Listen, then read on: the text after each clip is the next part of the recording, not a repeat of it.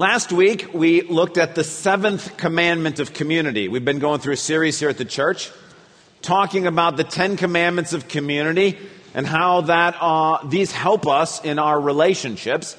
And last week, we looked at the seventh commandment, which was avoid idolatry. And I was honest with you last week to tell you that that's a heavy topic.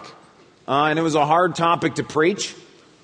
And it was a hard topic to write a sermon for, and all week long I struggled with trying to write that sermon. And really all week I kept thinking back enviously of the week before, and the sixth commandment, the one about loving sacrificially, because that week I just got to basically stand up here and tell you how much God loves you.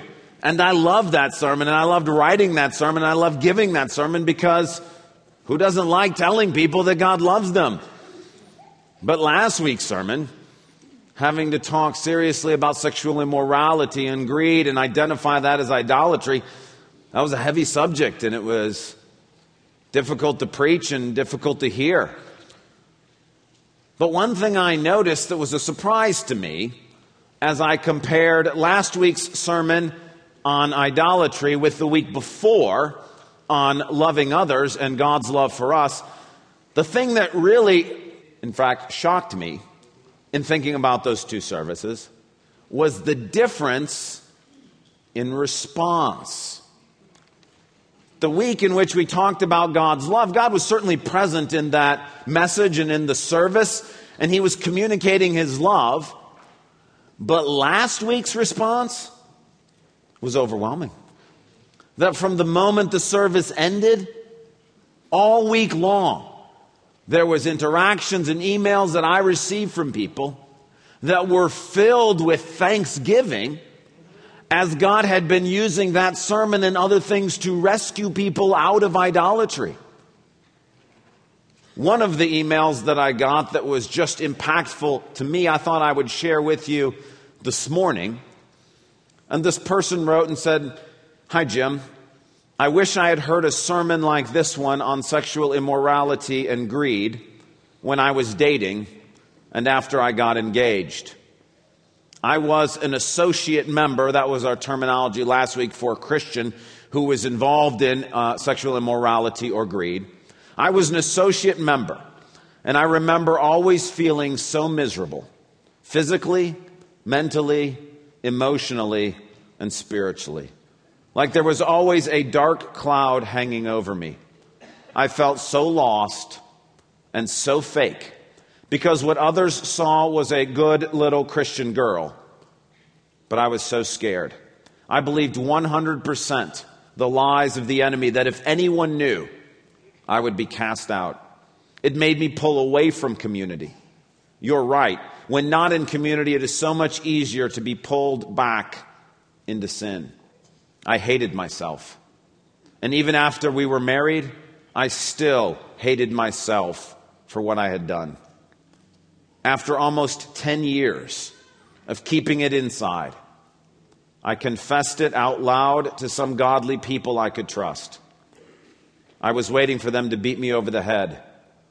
And what I got was something totally unexpected. Love, forgiveness, and the baby steps of healing. One of them actually stood up immediately, opened Scripture, and read the verse from Isaiah that says, "Though your sins are like scarlet, they will be white as snow." Those were the first words spoken to me after I openly confessed. I was amazed. I am sure there are many couples who right now are struggling and are hiding out in fear. I pray that after this morning, they will step out and will experience freedom in Christ and not live so many years how I did, defeated. And then she adds, how exciting that would be. What I was reminded this week is that although it is difficult to deliver a message about immorality or about greed or about anger, about sin in general, that there can actually be incredible joy that comes when God rescues you out of darkness. You can hear it in her voice as she's thinking through the prison she was in, in her sinful behavior, and the chance that somebody else might be set free from that and rescued out of that. And all of a sudden you realize there can be incredible power and joy when God rescues somebody out of sin. And not only is there joy for the person being rescued, there's also great joy for the rescuer. All week long, I was walking on cloud nine because God had used what had been a very heavy message to rescue people. And when they're writing notes of encouragement and thanks, my heart was just bursting with excitement that I got to be part of this, that I got to have the opportunity to tell somebody they were in darkness and to see God use that, and the joy that was now in them because of the freedom of having that sin named and them coming out of it. The joy was just, I can't describe it to you. I mean, James 5:20 says, remember this, whoever turns a sinner from the error of his way will save him from death and cover over a multitude of sins. But this joy of helping rescue somebody, of helping bring somebody out of the slavery to sin, that's not limited to preachers alone. This is an opportunity that God has entrusted to everybody who is a believer in Jesus. And that's why the 8th commandment of community is be light constantly. That we have been entrusted with the opportunity to be light, to rescue those who are trapped in darkness and experience the joy of being rescued and the joy of being a rescuer. So if you have your Bible, would you turn to the book of Ephesians chapter 5? Ephesians chapter 5. As you're turning, let me remind you that these 10 commandments of community are designed by God so that we might have successful relationships in all areas of life, but especially here in the church community. Now, having said that, this 8th commandment, be light constantly, that's still true. It's specifically designed for our church community. But this commandment also has some unique applicability to our interactions with non-Christians in our lives. And we'll see that as we look through this commandment together. Verses 8 through 14 of Ephesians 5. Please listen as I read. For you were once darkness, but now you are light in the Lord. Live as children of light.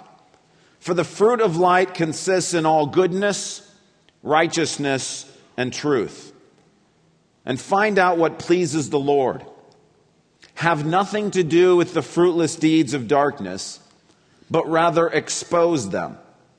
For it is shameful even to mention what the disobedient do in secret. But everything exposed by the light becomes visible. For it is light that makes everything visible. This is why it is said, wake up, O sleeper, rise from the dead, and Christ will shine on you. Now, Paul begins by telling us that we, if you're a believer in the Lord Jesus, we are light. That we were once in darkness, but we have become light. And he commands us to walk as children of light. In other words, he says, you're light, now do what light does. Which begs the question, what does light do? Now, there's lots of things that light does, but the thing that is on focus here in this passage is light's ability to illuminate the darkness. That's why after he says in verse 8, live as children of light, there's a parenthetical comment, and then he follows that up in verse 11 with what specifically he means when he says live as children of light. He says in verse 11, have nothing to do with the fruitless deeds of darkness, but rather expose them. And the word for expose is the word for illuminate or uncover or show to be the case. Paul's saying to us, if we're going to live as children of light, Part of our responsibility is to illuminate, expose, and uncover darkness. And so this morning we want to understand better what it is that God is asking us to do as children of light. In order to do that, there are 3 questions that we need to ask and answer from this text. The first is, when we say that as light, we are to illuminate the darkness, what exactly are we illuminating? What are we uncovering? What are we exposing? Second question, for whose benefit are we doing that? And the third question we want to ask and answer this morning from this text is how? How do we go about being light and illuminating or exposing or uncovering the darkness? So let's begin with the first question. What exactly are we supposed to uncover or illuminate? Well, notice in verse 11 where it says at the end, rather expose them. Notice that the beginning of the verse gives us the antecedent to that word.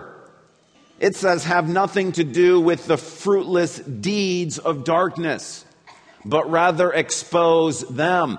Notice it's not people that are being exposed or illuminated. It's actions and activities. The same is true in verse 12.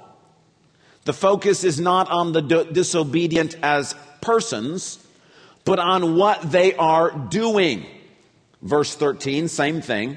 But everything exposed by the light, not everyone, everything.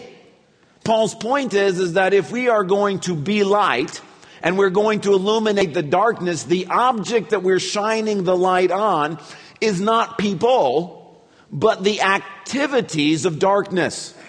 Sexual immorality, greed, anger, selfishness, gossip, whatever it might be, Paul says our focus is on illuminating those activities and those things.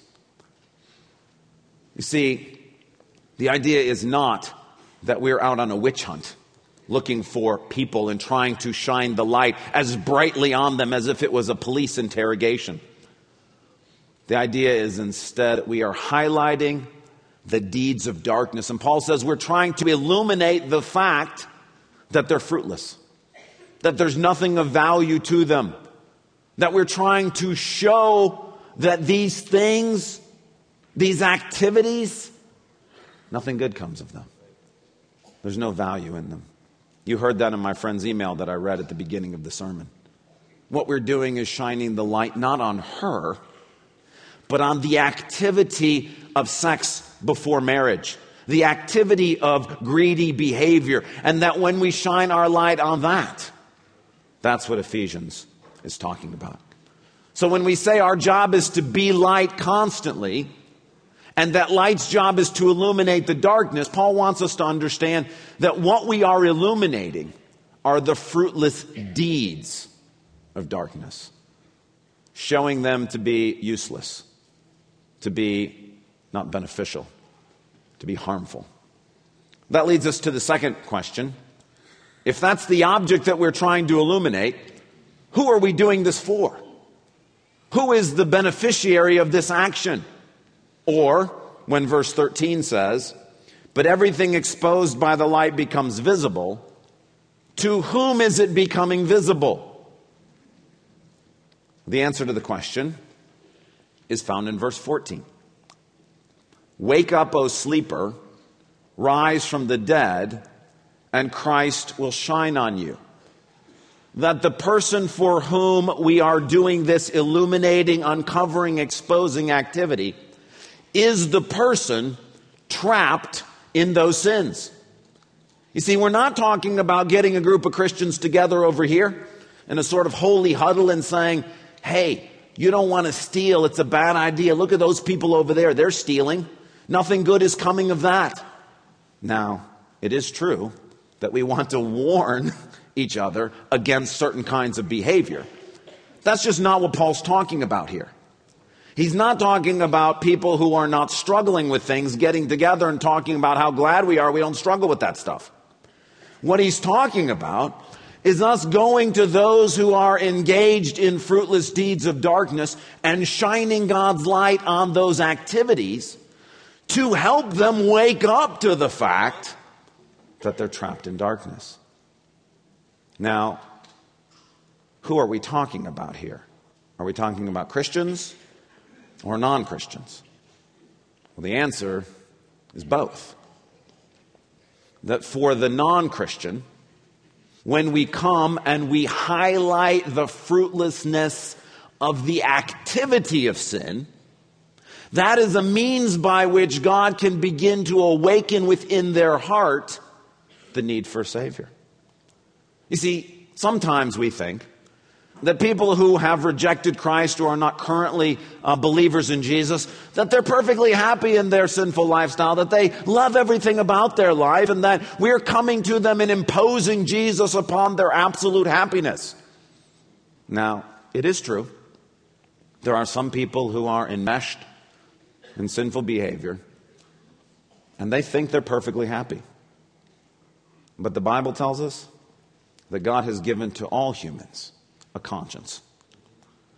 And that for many non-Christians, this passage is describing them exactly.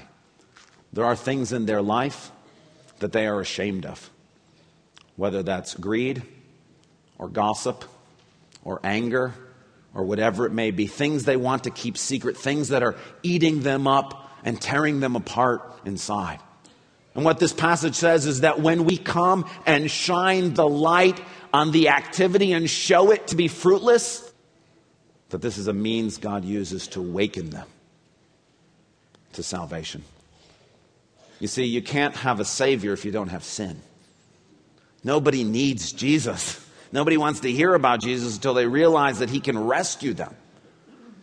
And so part of the activity of being light constantly is to help those who are not yet believers in Jesus see that the activities of selfishness, of insecurity, of greed, that these activities bear no fruit whatsoever.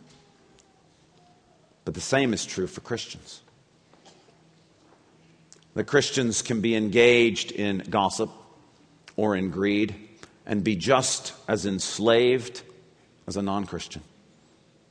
And that when you or I, as children of light, come and shine God's light on those activities and show them to be fraudulent and fruitless and worthless, that this is a means God uses to awaken people from the slumber in which they are in. Which leads us to the third question. How then do you do this? If the command is that we are to be light constantly, which means that we are to illuminate the fruitless deeds of darkness for those who are trapped by them, how do you do it? Well, I think there are two things that our text gives us, that God is saying to us how we do that. The first, you can notice in the contrast between verse 9 and verse 11. Notice in verse 9 it says, "For the fruit of light consists in all goodness, righteousness, and truth." Contrast that to verse 11, which says, "Have nothing to do with the fruitless deeds of darkness." What Paul is saying is he's talking about how we live, our actions. That when we act like Christians, it bears fruit, and that fruit functions as light to those who have fruitless deeds of darkness. What do I mean? Well, remember Ed's testimony that we saw the video of earlier. What brought him out of darkness into light? Well, there were a couple of influences he mentioned. One of them was his friend named Jim, who was a quadriplegic. Jim not only shared the gospel with him, which he did, he also was living a life that was so full of joy that when Ed looked at his life, he said, "My life is fruitless." And he looked at Jim's life and he says, "His life is fruitful." And that was a way in which light was being shown in the darkness. And Ed was being drawn. I want that. Same thing with the family he told about. That it was only when he came in contact with a family who actually were living out their Christian faith, who were loving one another, who were respecting parents, who were going to church together? Did it open his eyes to the dysfunction he was experiencing in his own family? That their life, whether they know he was watching or not, functioned as light to him. That's what Paul's saying. Is when you do the things, these 10 commandments of community, when you live this way, it functions as a light for people to see that the fruitlessness of their own lives. This is why when you're engaged in a small group and you're caring for one another and you're praying for one another and you're socializing together and you're sharing generously with each other and you're talking truthful with one another, you are being light. That the people in your neighborhood are going to look and say, those are the kinds of relationships we want. And they'll look at their own life and go, my life is filled with vapid, empty relationships that are based on greed or based on materialism or based on popularity or gossip or whatever they might be. And then they see what's going on with your small group and go, I want that. That's being light. Same is true for your children as they're watching you do this small group together. That as they grow up and they go off to college or they get their job or whatever it is and they are being drawn into other kinds of relationships, they're going to say, but I want the kind of relationship my parents had. I want the kind of small group that I grew up in, where we loved each other, where we were willing to be honest with one another, where we shared generously with one another. And that's going to be light to them. So the first thing Paul says is, look, if you want to be light, go live your Christian life near those who are trapped in darkness so that they can see the light in your actions and be drawn to Christ. But there's another part of that.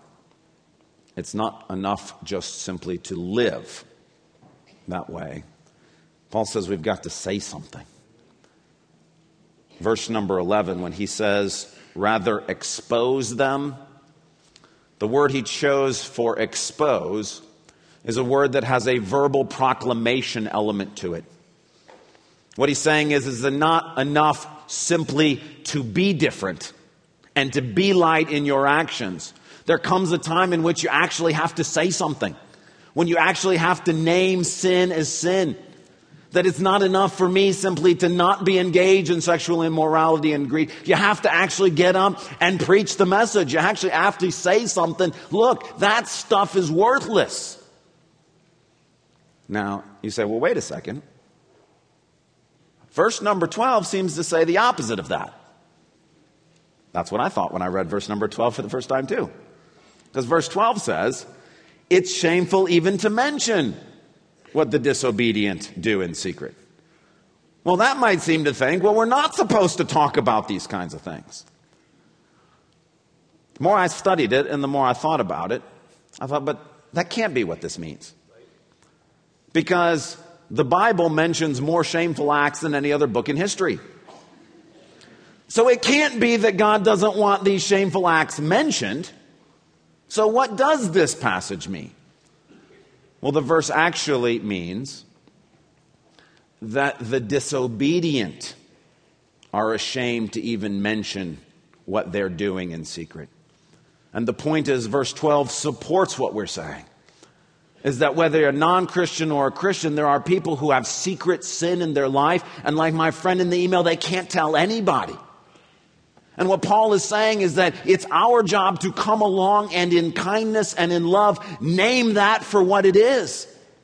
Because all of us have things that we struggle with. All of us have things in our life. And when somebody is kind enough and loving enough to come alongside of us in the right way and to call sin a sin, there's great power in that. There's great freedom.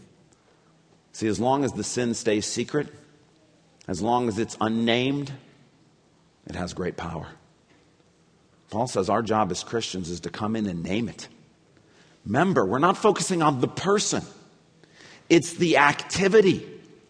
And when you come in, to be light constantly is for an adult parent to come alongside their grown child and to say, look, I love you, but what I see in your life is a commitment to work and money over your family. And it's destroying them. You have to name it as the sin of workaholism that it is. To be light constantly is to be willing to come alongside that small group member in private when the Lord gives you the opportunity in love, and pull her aside and say, look, when you're constantly making fun of your husband in small group, that's damaging your relationship.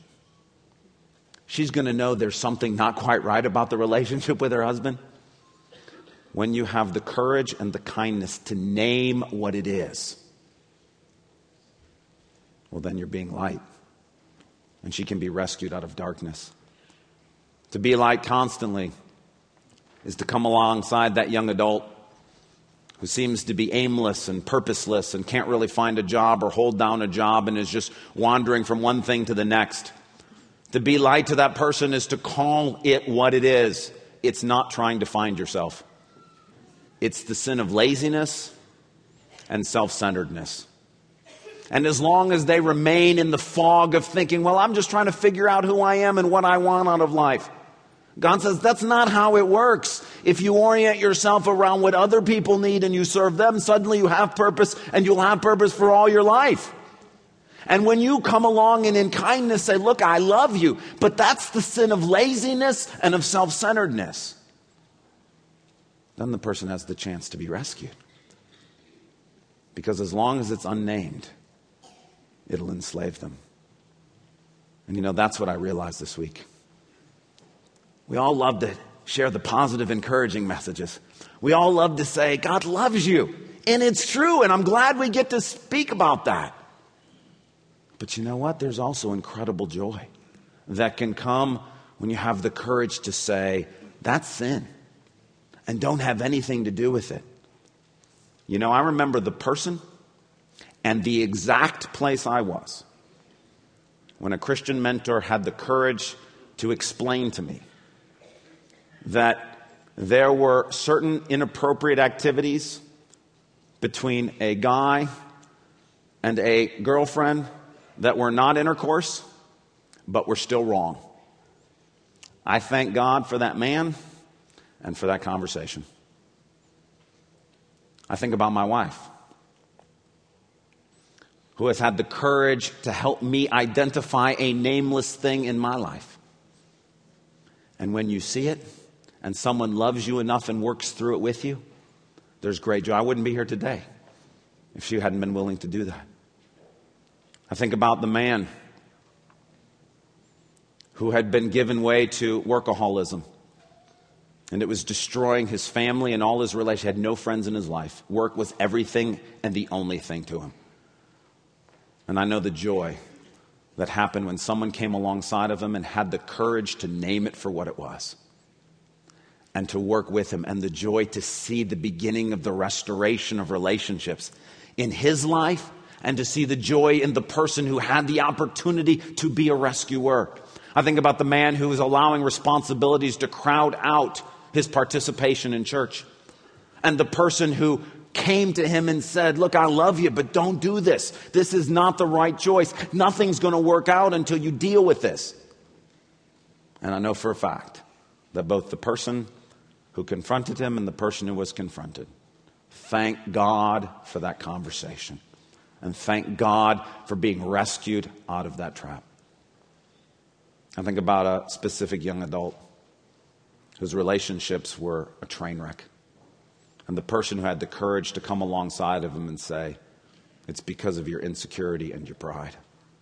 And you don't see it, but it is sabotaging everything that you do. Every time you open your mouth, it's killing any chance of having meaningful relationships. And I know that young man is very grateful that someone took the time to do that. I think about Ed Khalifi, whose testimony we saw this morning. Do you not think he rejoices that someone had the courage to be light to him? Do you not think that Jim and that family rejoice to see what God has done in Ed's life? Do we not? We as a church rejoice that God has used Ed so mightily here in our church. That's a result of someone being willing to be light to him. That's what Paul's talking about here. It's great to give the positive message. It's wonderful to come alongside someone and say, everything's all right. We love you. It's wonderful. But there's also something incredibly powerful and incredibly joyful in being honest with someone and saying, I love you. But there is darkness here. And that darkness is going to enslave you until you deal with it. You know, part of the reason I read you that email at the beginning of the sermon is because while it does make the point that it's very exciting to see people rescued, there's a part of me that's heartbroken that we weren't there 16 years ago to be able to tell her that. That we weren't there to be light to her, to say, look, having sex before marriage, even if you're engaged, it's a train wreck. It's a bad idea. Nothing good comes out of that. And as I was reading that and thinking, why, Lord? Why wouldn't you have let us preach this sermon back then? Why couldn't somebody have come along and said this to her? And what he said to me was, but there are people like that right now. There are people that you are sitting next to this morning who on the outside, everything looks perfectly fine. And on the inside, they are empty, separated from God, trapped in sin and don't know they don't even know what the problem is. They don't know how to name it. And when you and I come alongside of them, come alongside the people in our small group, come alongside the non-Christians in our neighborhood and have the courage to call it what it is and to say the reason you're trapped in darkness is because of this attitude of pride, this greedy action, these kinds of insecurity that's driving what you're doing, this sexual immorality, whatever it is. And we have the courage to do that. God says you're shining light into a dark place. And I agree. I admit, it's tough to do. It will not always be well received. But when God is in it, the joy of being rescued out of darkness and the joy of being a rescuer who helps somebody out of darkness, it's one of the great things that we're allowed to do as Christians. And so the 8th commandment of community that God gives to us is be light constantly. Let's pray together. God, almost everyone in this room, if we're honest, have been caught in darkness, both as non-Christians and as Christians.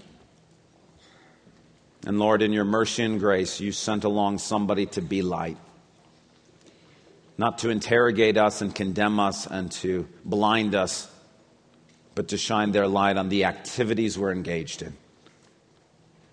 Not to condemn us, but to help us. God, thank you for that. I thank you for the people in my own life who've done that. Lord, you and I both know I would not be here without that. Lord, help us to be those kinds of people to others. God, Satan tells us that the non-Christians in our lives are completely happy, that they're completely satisfied, and if we tell them about Jesus, we'll make them miserable. Lord, forgive us for believing that lie. Open our eyes to see that the shameful secret things that they're engaged in, they're ashamed of. And they need someone with the courage and the love to come and shine that light. And I pray, Lord, if there's anyone here in that situation, that through this message or through the person sitting next to him this morning, you would shine light to rescue them from darkness. Lord, for those who are Christians here, who are living out the existence that my friend wrote about at the beginning of the sermon, being miserable physically, spiritually, mentally, emotionally, dead, sleepwalking through life. God, would you help someone to come alongside and be light? Rescue them from darkness. And God, for every person that's here this morning who is a believer walking with Jesus, would you give us the courage to be light, that we might experience the joy that you experience? That to rescue a sinner from the error of their ways is to save someone from death and to know the joy of participating with you in what you're doing. Lord, give us those opportunities and please make us bold to take them. Help us to do it in love and in kindness and in the right way, and after you guide us and direct us as to how to do it. But Lord, help us to be light. In Christ's name we pray. Amen.